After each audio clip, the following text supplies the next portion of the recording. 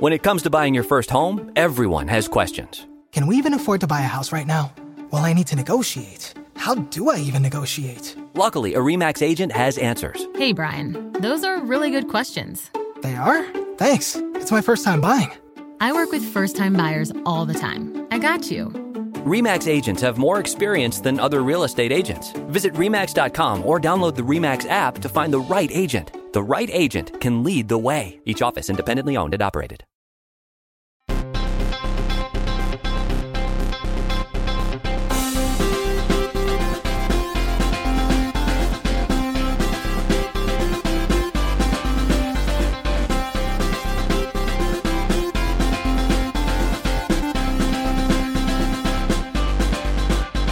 Welcome to Pod Save America. I'm John Favreau. I'm John Lovett. I'm Tommy Vitor. We are here in New York City. Isn't that exciting? Windy City. Really nice out. Very nice out. Beautiful day in New York City. We're recording Warm, spring day. nice and early, which means there'll be plenty of news that breaks today. Yeah, just stomp on the episode. But it'll be out early, so that's exciting. Today on the pod, we're going to be talking about the latest in the Trump investigation, both the crimes and the cover-up. You want to get both of those things in there? We'll be talking about the political landscape heading into the midterms, particularly Democratic versus Republican enthusiasm, especially among young voters. And then we will be talking about the school shooting in Santa Fe, Texas, with the founder of Moms Demand Action for Gun Sense, Shannon Watts. We're finally getting Shannon on the pod. Very exciting. She's great. Love it. You're here, fresh Yes. from Philadelphia, where you were last night. We had an awesome Love It or Leave It in Philadelphia last night. That'll be out soon. There's a great show out from this weekend. We had Paul Scheer. We had Seru Jayaraman. And we had Amanda Seales, who was really funny. Saru is a labor activist, and was talking about how tipping works and the way it affects workers and the way they're organizing workers across the country, especially in places like Michigan and elsewhere. And they are doing... It was fascinating. Like, I learned a lot from her. It was just a really great episode. So check it out. I hear you didn't have the guts to tell them that Philly sports fans are Boston sports fans without the rings. Why? I thought you were a straight shooter, respected on both sides. I thought Elijah gave you that line, and what happened? Elijah teed you up, and you just didn't knock it down. Because I had just spent 5 minutes attacking them for various other sports-related issues, like picking up poop off the ground and eating it after the Eagles, the second most hated team in football, won the Super Bowl, the only time they'll ever be rooted for by the country. These are all things I did, and I felt some brittleness from the crowd. I was reading the room, okay? Hi, Bobby. Hi, Steve. Hey, Philly friends. Because you know what's a great way to kick off the show? Having 2,000 Philadelphia maniacs yelling at you. Well, look out for 9 volts, so... One more public service announcement here, PSA on PSA. California voter registration deadline is today. If you haven't voted already and you're hearing this pod before the end of the day, I guess, please fucking register to vote if you're in California. It's very important. Be a registered voter. Okay. I actually want to start with the reports of new potential crimes involving Donald Trump that the New York Times broke over the weekend. Seems like ancient history now, but it was just Saturday, I believe. So we all remember when Russian officials close to Putin offered dirt on Hillary Clinton to Don Jr. Don Jr. doesn't remember it.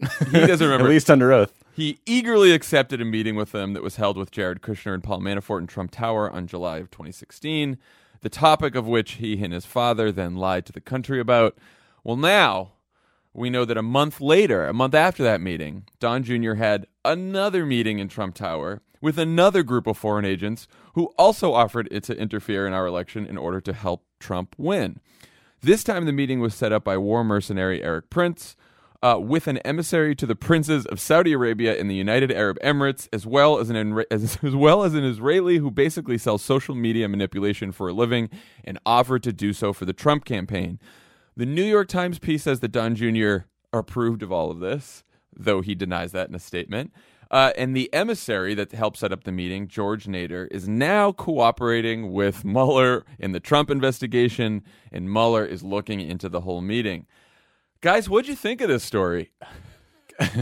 One quick note, because this is a very serious story and set of issues, but it's so funny that Trump tweeted that it was a long and boring story. I didn't dispute a word of it. Like, that's just funny. You have to give it to him. It's so funny to say that it's boring. He TLDR'd the crime. It's like, don't even, honestly, save yourself the time. You will fall asleep. My summary is boring. I'm boring even telling you it's boring. I'm bored it's thinking about it. Don't even bother. I mean, like, I think Dan made this point last week about when the Gore campaign was sent Bush's briefing book. The only answer to getting this kind of offer come into you is to refer it to the FBI. That's the only appropriate response, because it's illegal to accept foreign money and support to win an election. It's also just crazy to take this meeting in August before an election. It speaks to their desperation. It speaks to the fact that it was serious and they really wanted help in whatever form was being offered.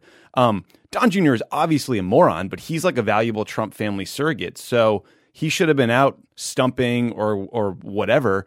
But, you know, instead he was accepting a meeting where massive amounts of money were being floated to manipulate our election. I mean, $2 million got paid to this Israeli firm for we don't know what. We do not know what. My favorite quote, the only real quote you need to know from the whole piece, because as Donald Trump said, it was too long for him to read, is this. 2 people familiar with the meeting said that Trump campaign officials did not appear bothered by the idea of cooperation with foreigners. No shit. No kidding. Shit. It's a very shitty remake of Ocean's 11. You know, is what's they're like going from like. They're just like, you know, Don Jr.'s hitting the road. He's meeting with the UAE. He's meeting with the Russians. He's putting together a ragtag team to steal American democracy. And you know what, Don Jr.? Yeah, you're Clooney in this. Like, you know what? Oh my God.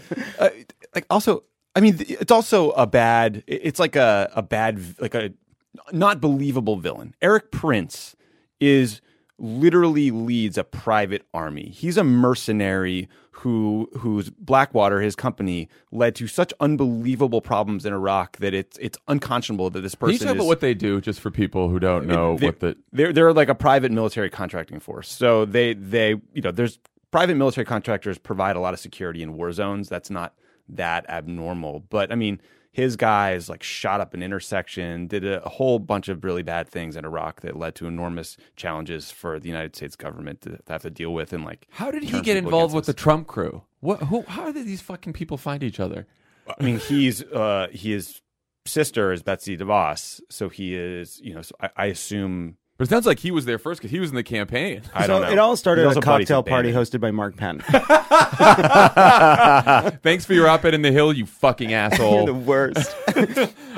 Who's paying him for that? Tommy, why did these Middle Eastern countries, Saudi Arabia and the UAE, want to help Donald Trump? What was their motivation? I think it's there's probably a few pieces to it. One, they all hated the Iran deal. And Hillary Clinton obviously was part of the team that negotiated the Iran deal, would stick to it.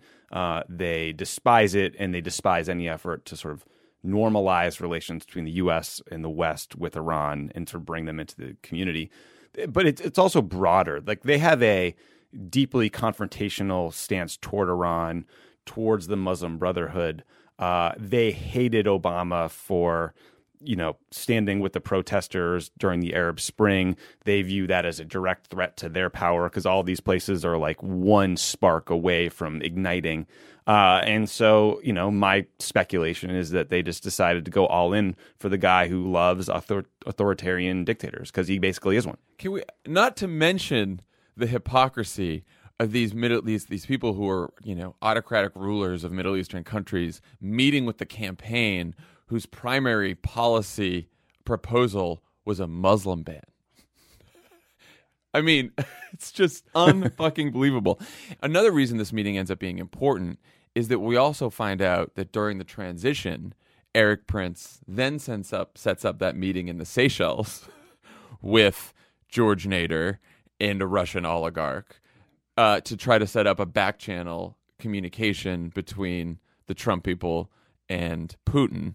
Right. I mean, which is like, so there's of course there's a Russia connection too. Also, George Nader, who was in this meeting, went to Russia twice during the 26th campaign to meet with Russian government officials too, right, which Mueller's also looking into. I think all three of us have sort of, you know, slowly gotten brought into the conspiracy and been to believe sort of the craziest theories. But like, I reread the story yesterday on the plane, and like, there's just so many pieces of this. Like you were saying, it's like Nader was representing these Arab leaders And then he also visited Moscow twice during the campaign, and he arranged the Seychelles meeting. But they didn't push these people out who came to them with this crazy suggestion. They brought them in, and they met with them more and more. And Jared Kushner started meeting with him and Eric Prince during the transition, and they got really close. And then it looks like Eric Prince lied about it under oath when he was before the House Intelligence Committee. I mean, it looks like it to anyone who just reads the transcript. Right. Yeah. So a lot of people are not being straightforward about basic facts. Like, did you meet with the Trump campaign? A lot of people are not being A lot of people are not being straightforward about basic facts. Got the understatement and the summary of the whole. Let me get my red string out. It's connecting dots. You see all these people show up in multiple places, and it's hard to know, are these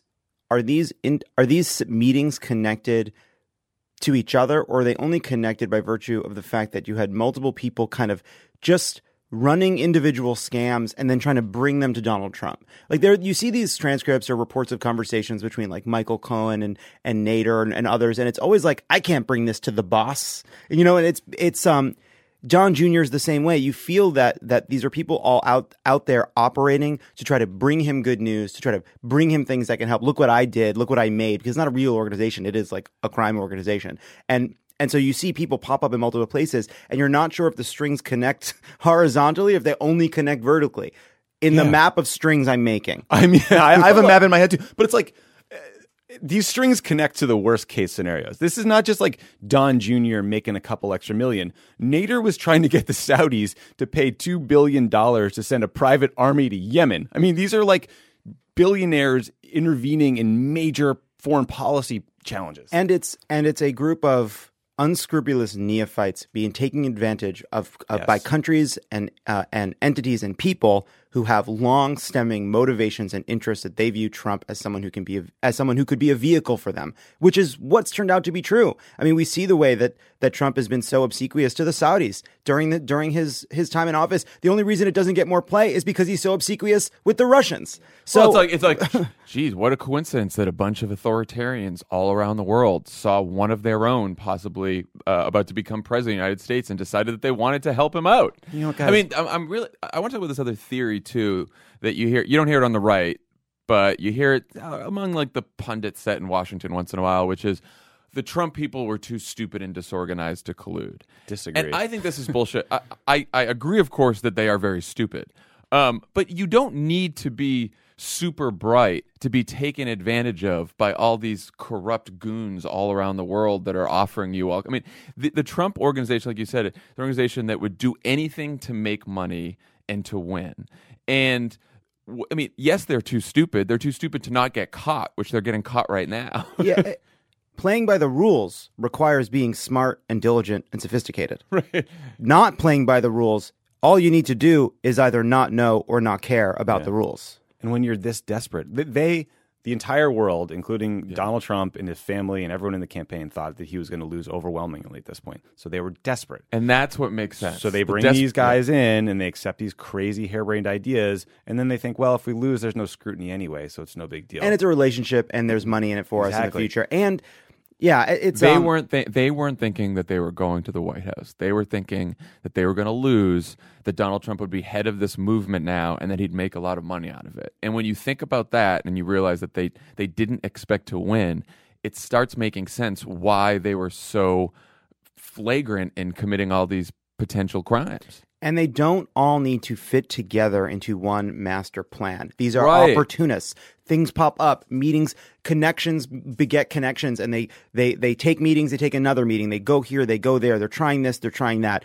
All of these things add up to multiple kinds of crimes and improper acts and decisions, but there doesn't have to be a document where it was like, step 1, get the Saudis on board. Step 2, go to the Seychelles. Yeah. They don't need to. There doesn't need to be a master plan for it all to add up to a bunch of different crimes. David Klein, who's an independent journalist on Twitter, he sort of summed it up well about the story. He said, "This is why focusing only on Russian interference misses the real story, which is that the Trump campaign would take money and support from anywhere. The real problem is globalized corruption." And at the center of the globalized corruption is the Trump organization. You know what, guys? Hacked elections, Saudi princes, private militia forces. Like, boring, you know? Snooze alert. Oh, my God. Get out of here with this So crap. there's a few other crimes. Last week, the special counsel's team issued subpoenas to 2 different people close to Roger Stone, who had advanced knowledge of hacked emails. In the face of all this, Roger Stone went on NBC's Meet the Press on Sunday and told Chuck Todd he is prepared to be indicted by Robert Mueller. Well, that's good for him. But he added he thinks it's not inconceivable that Mueller and his team would conjure up some extraneous crimes pertaining to his business. So basically, this is the new... Now, it's starting with Roger Stone, but I guarantee this is going to spread to Donald Trump and the rest of the Trump crew by the end of this whole thing. Is that it used to be like, oh, collusion isn't a crime. The new one will be, it's not a crime unless it's collusion.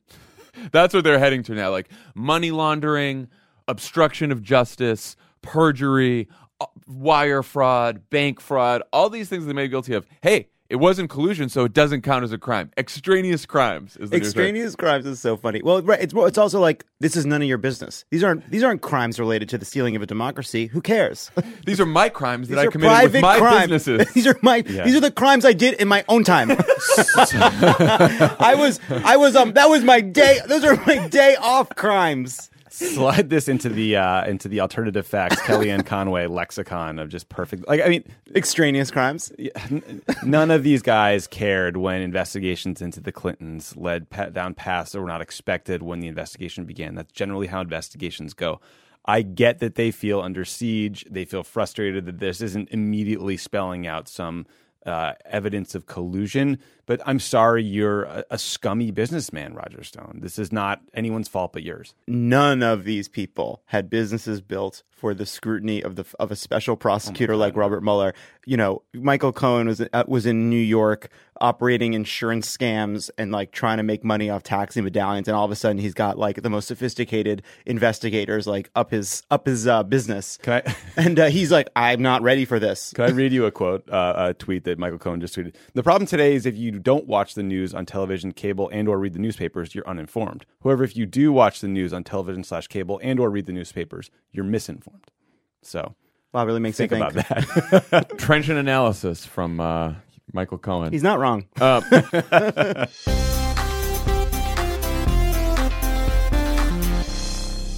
Live life at your pace. Click the banner or go to visitwilliamsburg.com to discover how. Because here in Williamsburg, life moves at one pace, yours. Here, our waters are splashing and rejuvenating. Our history is for seeing and experiencing. Our theme parks are for riding and sometimes flying. And our great outdoors are yours for exploring and restoring. It's all waiting for you in Williamsburg. Book your trip today and live life at your pace.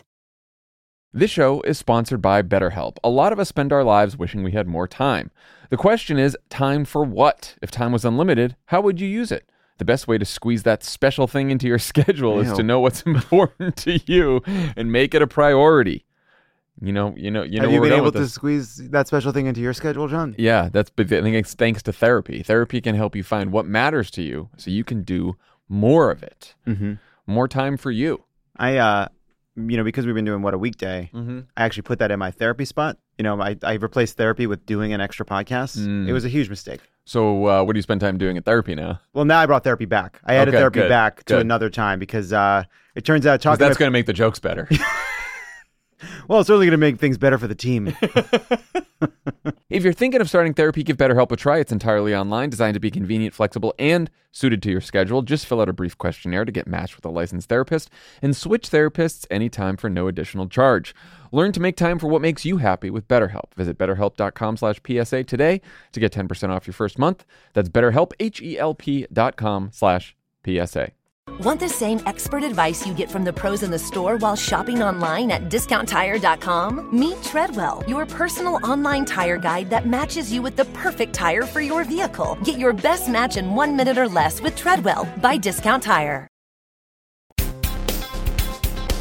So here's where things start to get a little scary. Oh, wait, what? Now we're just having fun with international crimes. Now Got this gets scary. On Sunday, the President of the United States announced that he'll be teaming up with House Republicans to sabotage the investigation into his own misconduct and potentially his own crimes. Of course, he's been trying to do this for quite a while now. But the tweet last night, Sunday night, was, quote, "I hereby demand," which, as everyone knows, is how you issue a presidential directive. He thinks he learned. He was watching the royal Fucking wedding. King George over Yeah, here. it's just a Federalist paper now. I hereby demand, and will do so officially tomorrow, that the Department of Justice look into whether or not the FBI/DOJ infiltrated or surveilled the Trump campaign for political purposes, and if any such demands or requests were made by people within the Obama administration. What is he talking about? Why does he think the FBI/DOJ infiltrated or surveilled the Trump campaign? What he's referring to is our news reports that an FBI/CIA source, a former Reagan official turned academic, was tasked by the FBI to go have coffee, essentially, with Trump campaign staffers like Papadopoulos to see if he could get them to talk about evidence of collusion with the Russians.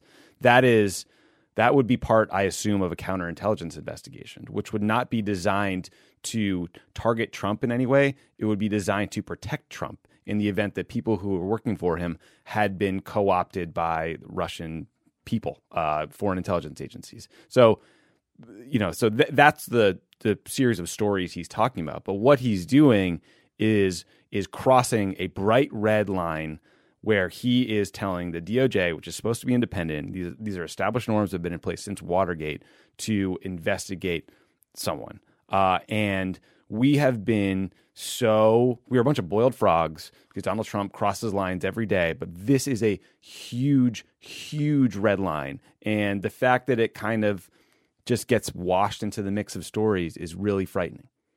I mean, we just have to say this again and just go through the facts calmly here, because Republicans in the House and Donald Trump and Fox News have been trying to tell us now for a full year that that this investigation into Donald Trump was started for political purposes by Obama and Clinton, whatever. This counterintelligence investigation started because George Papadopoulos, a foreign policy advisor on the Trump campaign, got drunk in London and told an Australian ambassador that he had heard from a Russian that the Russian government had hacked and stolen Democratic emails, which we know is true. And then Papadopoulos lied about this later to federal investigators, which is why now he's a cooperating witness with Mueller and has pled guilty. Yeah, also, that is how this started. And there's a whole bunch of other strands of intelligence that led the CIA, the FBI, and now, by the way, everyone agrees that Russia interfered with the election to help Donald Trump. The CIA, the FBI, all of our intelligence agencies, Republicans in the Senate, Democrats in the Senate. Everyone agrees with this except the House Republicans, the Fox News apparatus, and Donald Trump. Everyone. Also, there's another sort of simple set of facts related to the way both the Democratic and Republican campaigns were being investigated during the 2016 election. On the Republican side, they were carefully, diligently, secretly trying to find out whether the Trump campaign had been infiltrated in some way by foreign agents, by a foreign government. And they kept it a secret, and they protected the Trump campaign from any public rebuke or any public speculation about it. In fact, it was so secretive that the New York Times managed to report something that was totally untrue, that there was no connection, that they didn't view there as being a connection to Russia or collusion. At the same time, the FBI was publicly declaring that they were actively investigating the Clinton campaign and Hillary Clinton, they released a bunch of information about an ongoing investigation, talked about reopening the investigation, sank her campaign by publicly talking about the fact that she was under investigation, or that the campaign was under investigation days before the election.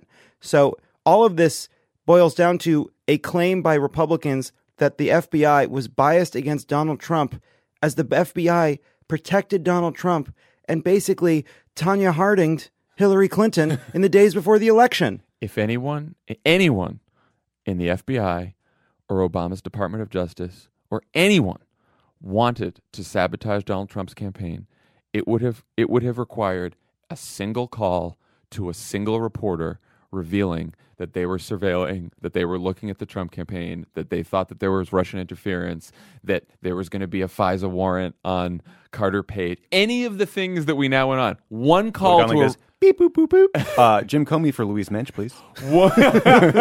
One fucking call could have ended the Trump campaign and really helped Hillary Clinton become president. So if they were trying to sabotage the Trump campaign, they fucking did a bad job. Yeah, terrible. Terrible. Honestly, they are the worst saboteurs ever. You look at this and you say, guys, where's the sabotage? All right? We really could have used some sabotage about October 2016. Like, what's so frustrating about this again, though, is like he's cooking up, he's sort of like misinterpreting new information to pretend like there's something nefarious in these stories, and like he has no choice but to demand action. But this is the Saturday Night Massacre in plain sight, and it's happening on Twitter again. And there's this right-wing media ecosystem that just sort of goes along with anything Donald Trump says, and we have not figured out more broadly, like the press corps generally, Washington in general, how to deal with this kind of abuse of power in plain sight. Again, like if this was like leaked out because he called over to DOJ, it would be a blockbuster scandal. It happens on Twitter, and like we just kind of roll with it. Well, as part of what makes me so angry about this is we just went through this a couple months ago with the release the memo bullshit. And I was looking at a list of all the theories that Devin Nunes and the Fox people and Trump have tried to dream up about why this was some sabotage of the Trump campaign. And first it was that Obama wiretapped Trump claimed. That ended up being refuted by Trump's own Justice Department, that wasn't true. Then it was the Nunes unmasking controversy. Remember, Susan Rice unmasked a bunch of people, blah, blah, blah. The Republicans in the House and the Senate said that there was zero evidence of wrongdoing in the unmasking scandal. Then it was the release the memo thing that the FISA warrant on Carter Page was wrong. That was completely legal and proper. Everyone else decided, the House Republicans, Senate Republicans. And now we're dealing with this again, that some informant, screwed up the whole fucking thing. And that's going to be proven wrong too. Like, how many more times do we have to do this before the press realizes that every time something comes out of Devin Nunes' mouth, it's a lie? It's hard to figure out just how much to freak out when Donald Trump does something like this. Ultimately, it's a really big deal. Obviously, he has no regard. Partly it depends on what happens today. I mean, we're recording this and we don't know. But go ahead, Love. No, it does. It depends on what happens today. It depends on what happens at the Justice Department. It depends on what Rosenstein does. But part of it is that because we've been through this so many times, and you have Donald Trump, who on Twitter does a combination of sort of bumbling spilling of his thoughts, plus strategically placed attacks to try to kind of muddy the waters, plus threats like this, which ultimately either sort of fizzle out or get watered down or get put through the kind of White House, like calm him down, but still let him do his terrible norm violation stuff, but just a little bit less so we can get through it. Part of it is that we've seen Donald Trump say these crazy things so many times, and it just hurts the system. It violates the norms, and then the churn of the Mueller stuff continues. It all keeps moving. It's like kind of just gumming up the works, but things keep driving forward. Like the Mueller investigation keeps driving forward. So I just think Trump's terrible tweets alone, calling for the basically violating the rules of the Justice Department, are terrible. But so far, the system has kind of held in terms of protecting Mueller's ability to do his job. Though I mean, the Daily Caller, which originally reported the story about this informant, has basically outed the informant. So already there's been serious damage done because a confidential informant to the FBI has now been outed. I mean, what are the consequences of that, Tommy? This is a confusing one. I mean, from my own experience, I know that the government can cry wolf too often about classified information and disclosures. That said, like usually when it's the name of a source, like that is really serious compromising of sources and methods. And so, you do have to wonder what might have been put at risk, right? I mean, the case that this is a massive deal is we don't like this guy is a former Reagan staffer. He's an academic. So, but the ties he has to the CIA and to the Department of Defense are well known. They're a matter of public record. He worked there in the 80s. But we don't know like if he's been helpful in other cases, and foreign intelligence agencies can sort of reverse engineer meetings he had to figure out who was talking to him when and like screw up a bunch of stuff. That said, I mean, it is weird that some media outlets are publishing his name, some are holding it back, even though it's already been published. Like, it seems like this guy is not, some double agent sitting in Moscow, right? It's all, both sides feel, I'm confused by the conversation. I was too, in part because it was clear that because he was someone who met with Page and Papadopoulos and Clovis, I guess, they were able to figure out who it was. The fact that Carter Page knew now and could have told anybody at any time sort of tells you that it was kind of out there. All that being said, Devin Nunes' job is to provide oversight and protect these kinds of people, sources, methods, oversight of the agencies involved. He, more than anyone else, should take every step possible not to let these names get disclosed. The fact that he did that is unconscionable. You have no idea what message it sends to other people who might be helping us, providing information, etc. If I were a source and I thought I could just be outed tomorrow if Donald Trump hated me, there's no way I would help with the Russia investigation or anything else. Also, Devin Nunes' job is not to keep the press informed of what's going on inside the FBI. It is his job to do the oversight, right? Like, his relationship to this is so fucked up and so screwed up. We're now so used to it. But like, it's absurd. The head. Also, by the way, didn't he recuse himself? Remember that? Not really. Like, it's just unbelievable. No, you remember he recused himself, and the ethics committee reviewed what happened, but they couldn't review any classified information, so they couldn't actually figure out if he did anything wrong. So now he's back. Unbelievable. So, great system we got. Yeah, we should talk about like the level of how bad this could get. So Trump has this tweet on Sunday night where he basically orders a criminal investigation. He orders the DOJ and FBI, I guess, to launch a criminal investigation into themselves and their own conduct to try to stop this. So the Justice Department responded just hours later that it had asked its Inspector General to expand his ongoing review of the applications to monitor a former Trump campaign advisor to include determining whether there was any impropriety or political motivation in how the FBI conducted its counterintelligence investigation of persons suspected of involvement with the Russian agents who interfered in the 2016 presidential election. So it seems like so far that is stopping short of launching a full-scale criminal investigation. They're basically saying the Inspector General is already looking at some other stuff.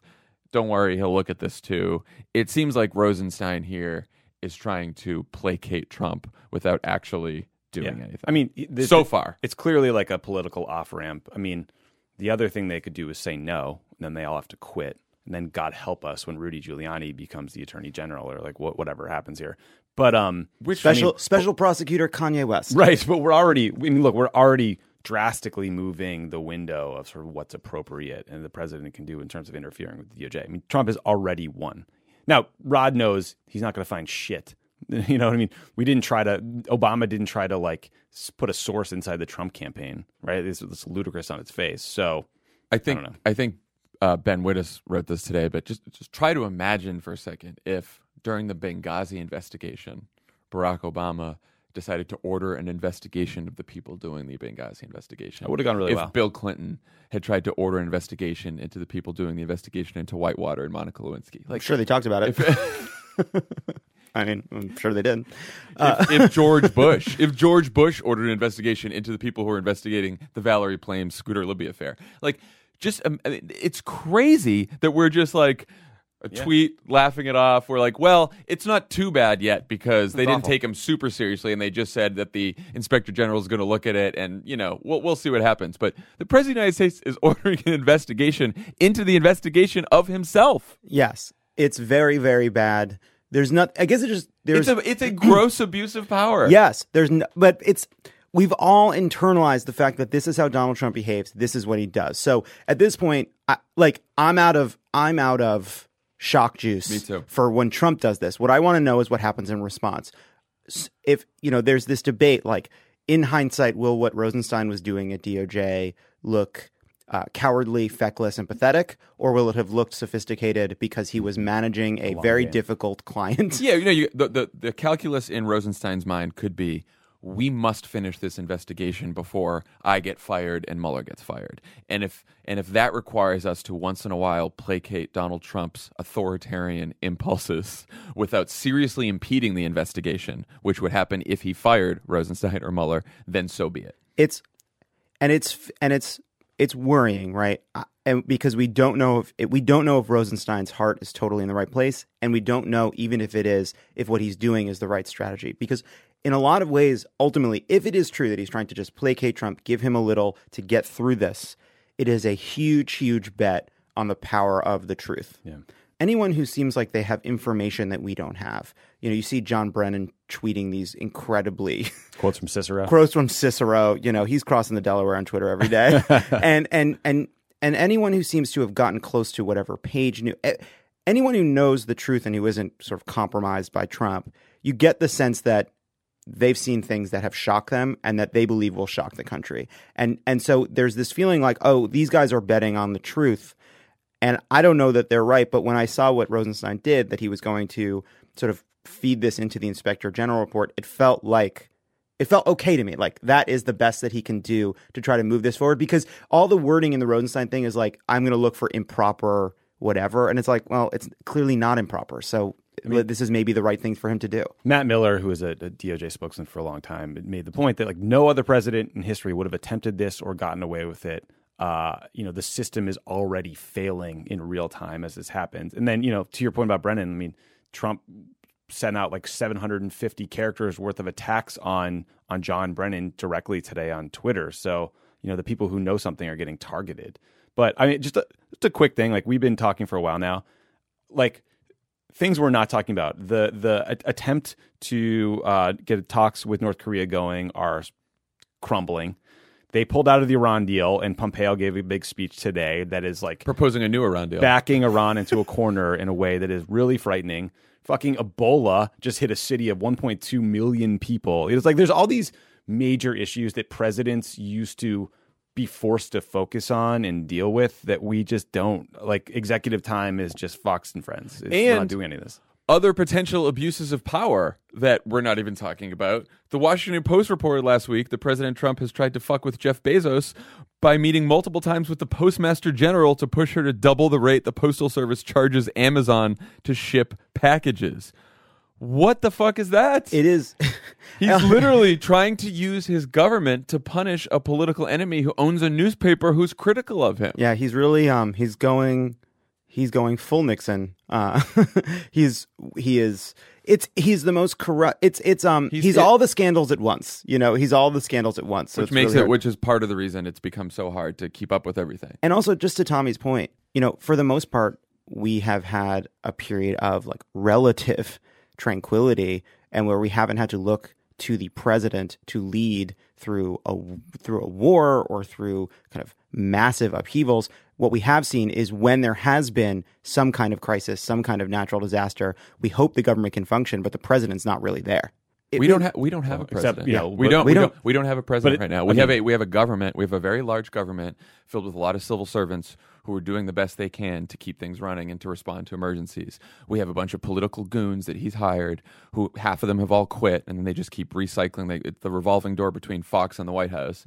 And then we have some guy who just starts screaming on Twitter all the time. But that's what we have. The major crisis response that he was handed was Puerto Rico, and he's just failed. Right. He has not tried, and he's just attacked them. Yeah, that's right.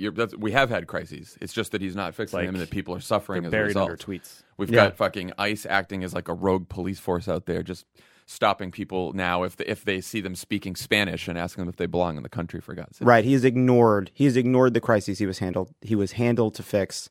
And because we're so focused on everything else, it just doesn't matter. So, good segue to the midterms.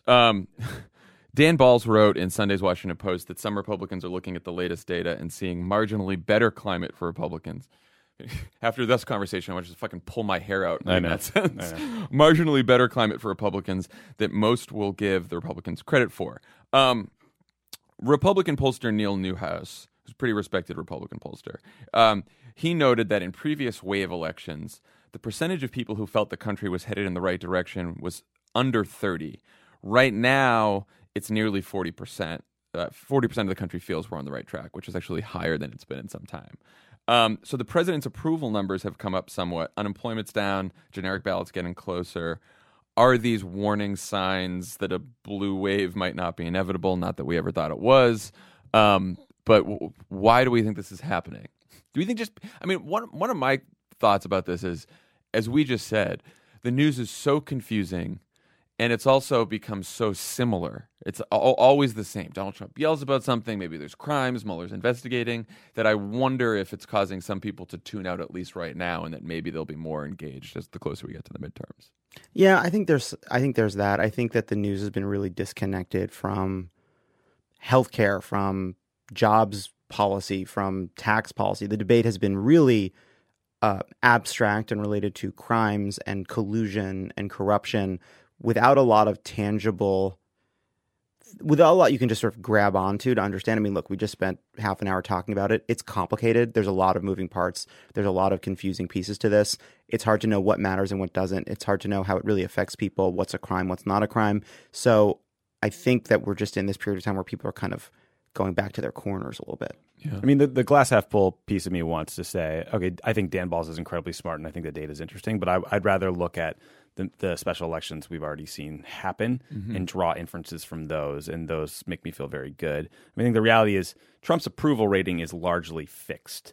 Democrats loathe him. Republicans mostly like him, although it moves around a bit. Weirdly, the independents seem kind of fixed too, and that does make me nervous. Like, what the hell do these people need to see before they stop liking him? And I think like the bottom fell out for Bush at some point. Like his approval dropped below 30, and that was like July 2008. Like Iraq was going terribly, Katrina like things were unbelievably bad.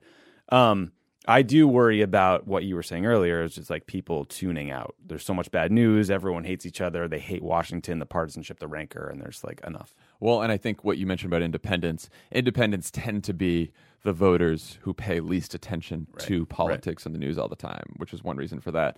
I mean, you talked about the special elections. One reason for good news that has to do with that is pollsters often look at whether people strongly disapprove or strongly approve of the president of the United States. Trump's strong disapproval has fluctuated between 41 and 46%. It currently stands at 42%. His strong approval, people who strongly approve of the president, has only fluctuated between 21 and 27% and stands at 24%. So when you ask people, when you try to measure enthusiasm and engagement, the people who are actually going to turn out and vote, Democrats are having a much bigger advantage in those polls. And if you look at the generic ballot among people who are definitely going to vote, then you get Democrats in the double digits. So basically all this means is that we talk a lot on this podcast about what's the right message, what should we be talking about, it should be more tax cut, more health care, less Mueller investigation. But it's really going to come down to organizing on the ground, registering people, and getting people to the polls and to making sure they showed up. I mean, it's a joke everyone makes, like, it's all going to come down to turnout. Yeah. It's like one of the oldest cliches in politics. But it really is true. Like, at this point, over the next 5, 6, 7 months, it's going to be all about making sure that we get our people who are committed to the polls. Because if the universe of people who usually turns out in a midterm election shows up in 2018, then the Democrats will probably gain some seats in the House, but maybe not take it back, and we may lose seats in the Senate. That's just the reality. We have to expand the universe of people who turn out in a midterm election. That is our only way. And none of that changes whether Trump is resting at his low of 37% or his high of 43%. Yeah, exactly. And it is also just worth remembering that the fact that there's, a quarter of those asks strongly support Donald Trump does tell you that America is in a crisis of extraordinary proportion, that there's still a full quarter of the people walking around in the world look at what's going on and say, I'm in, tells you that we have huge, huge problems. But again, glass half full on that.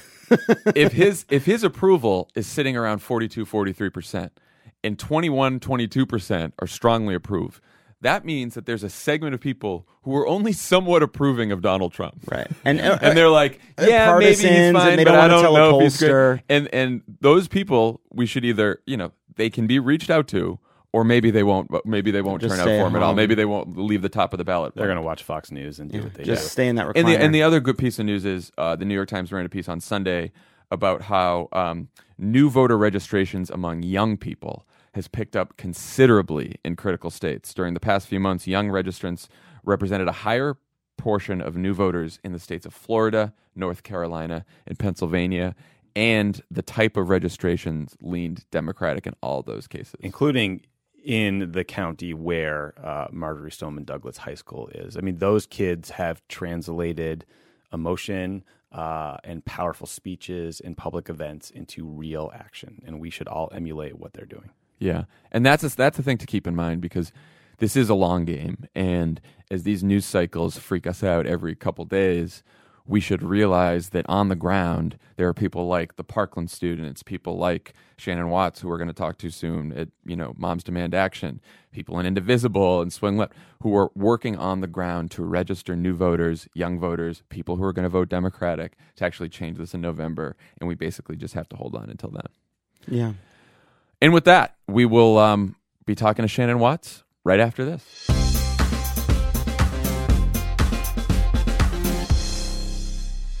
Live life at your pace. Click the banner or go to visitwilliamsburg.com to discover how. Because here in Williamsburg, life moves at one pace, yours. Here, our waters are splashing and rejuvenating. Our history is for seeing and experiencing. Our theme parks are for riding and sometimes flying. And our great outdoors are yours for exploring and restoring. It's all waiting for you in Williamsburg. Book your trip today and live life at your pace.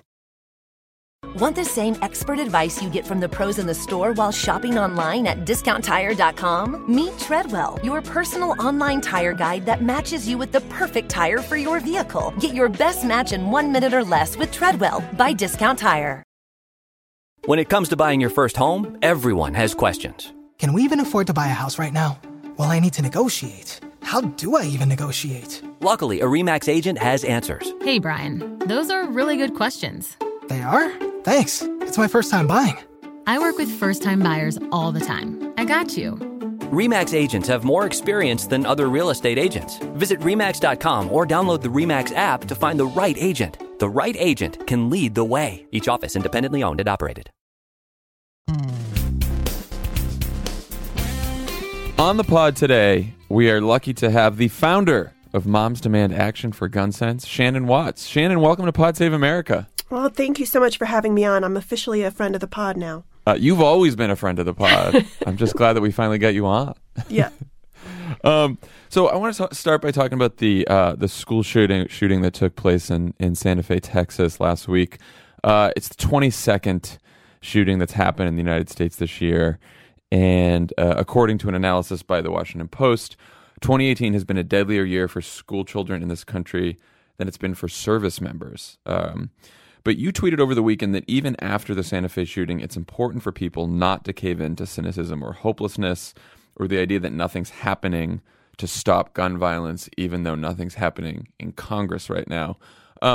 What are some of the things that are happening to stop gun violence out there, and where does the conversation need to go from here? There's so much that's happening on the ground. I think of working on gun safety similarly to marriage equality. So if you remember, marriage equality activists went directly to Congress, asked them to change laws, and what they got in return was the Defense of Marriage Act. And they kind of said, okay, this isn't what we wanted. And they pivoted to state houses and to boardrooms. And they started changing state laws and corporate policies.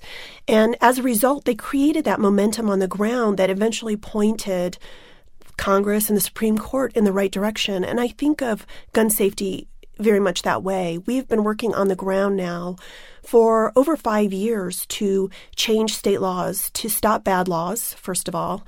The NRA is insidious in our state legislatures, trying to force guns into K-12 schools or guns on college campuses, to expand Stand Your Ground, to pass something called permitless carry, which is basically to concealed carry with no permit, no training, and in 30 states, no background check. They've actually passed that in 13 states.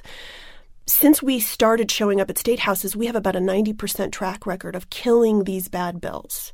But we've also passed really good bills. So in 10 states, we've closed the background check loophole that allows gun sales without a background check on private gun sales. We've passed bills in 26 states that disarm domestic abusers. And we've passed red flag laws and banned bump stocks. And we've had significant success, even just since Parkland.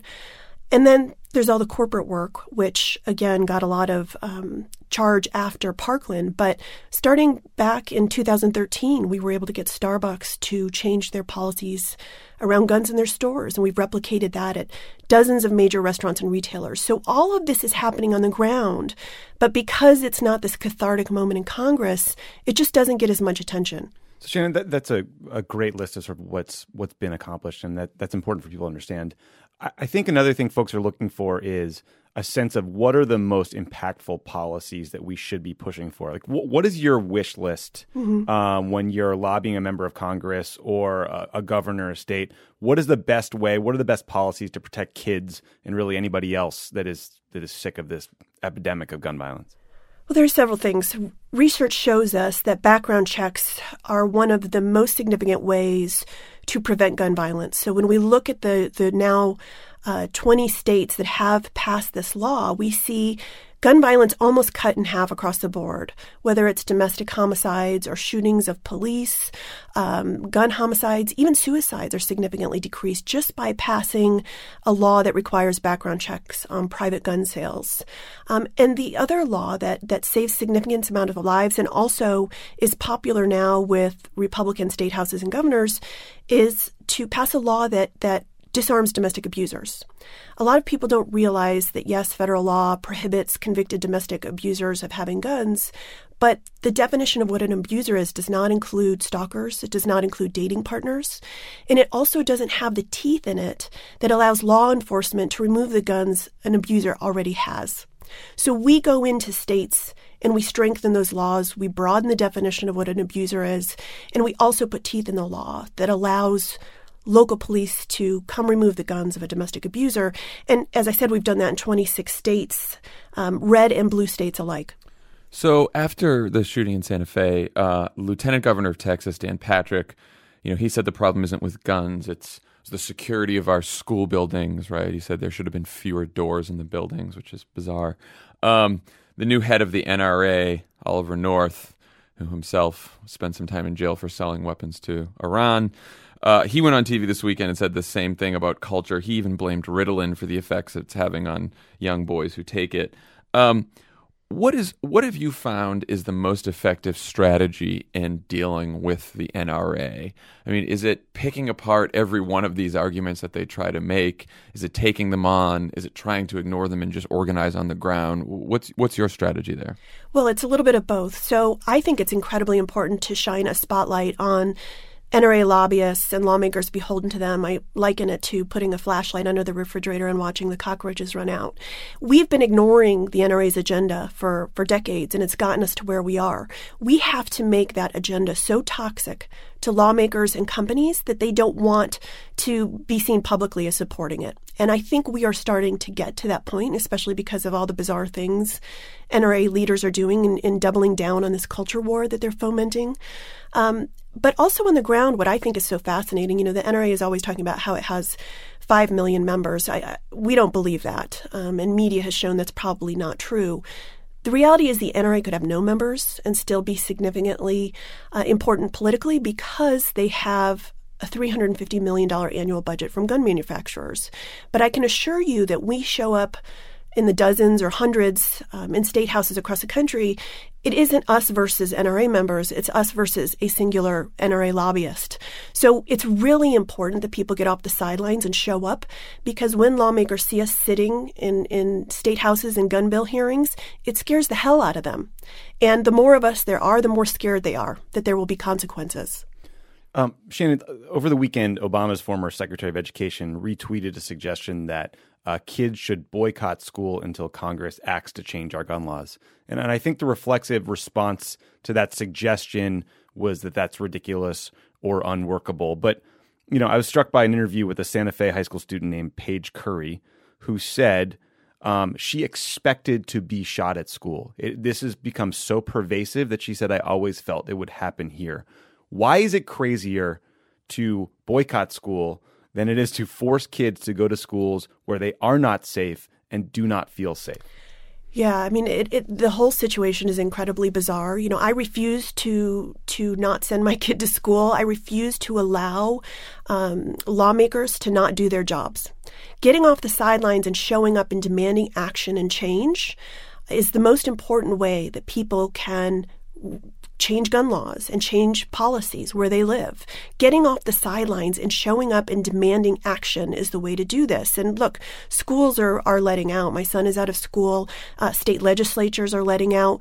But people can still get involved. And one way to do that is to text the word ACT to 64433. And you will immediately be plugged into a Moms Demand Action chapter where you live.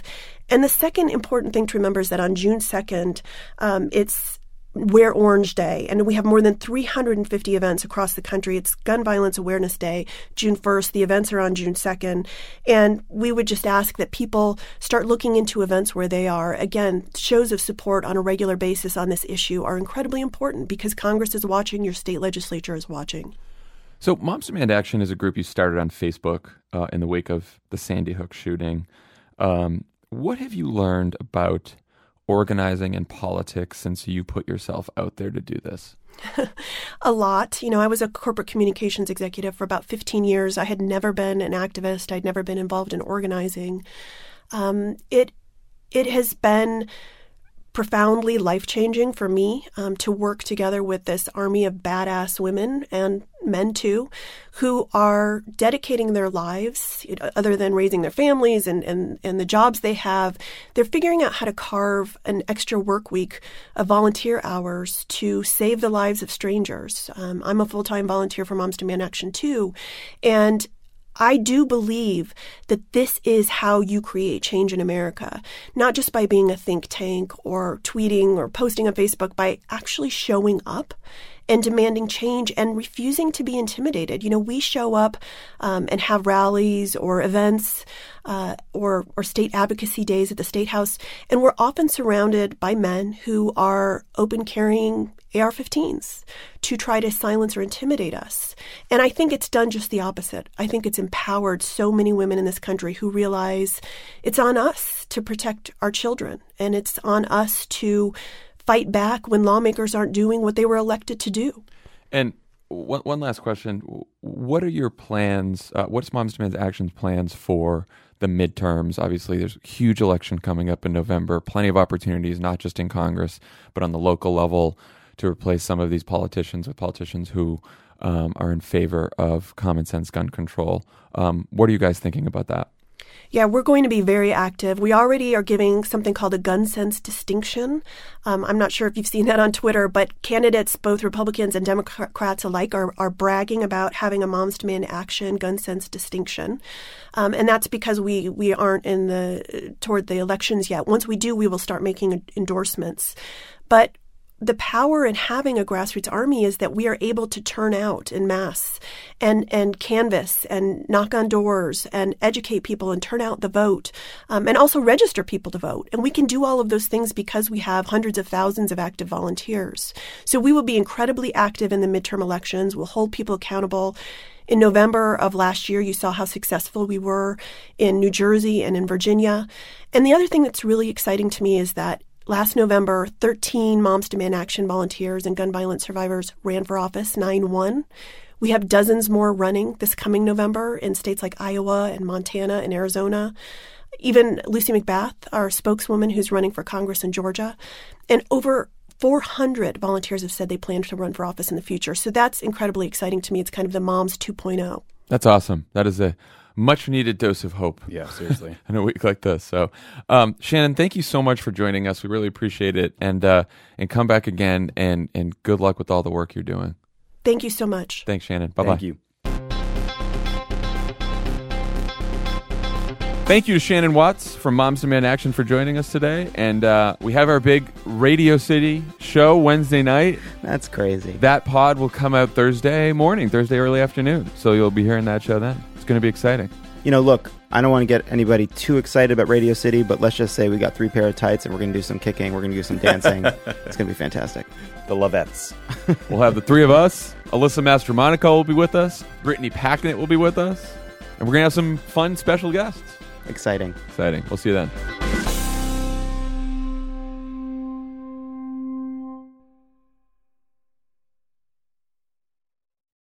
Live life at your pace. Click the banner or go to visitwilliamsburg.com to discover how. Because here in Williamsburg, life moves at one pace, yours. Here, our waters are splashing and rejuvenating. Our history is for seeing and experiencing. Our theme parks are for riding and sometimes flying. And our great outdoors are yours for exploring and restoring. It's all waiting for you in Williamsburg. Book your trip today and live life at your pace. When it comes to listing your home for sale, everyone and their mom has advice. Oh, honey, who's going to want to buy this place? On a cul-de-sac? It's literally a dead end. But for professional advice, a RE/MAX agent actually knows best. Let's start with a neighborhood analysis. I've been seeing lots of buyers looking to move here. RE/MAX is the most trusted name in real estate. Visit RE/MAX.com or download the RE/MAX app to find the right agent. The right agent can lead the way. Based on 2022 BrandSpark American Trust Study. Each office independently owned and operated.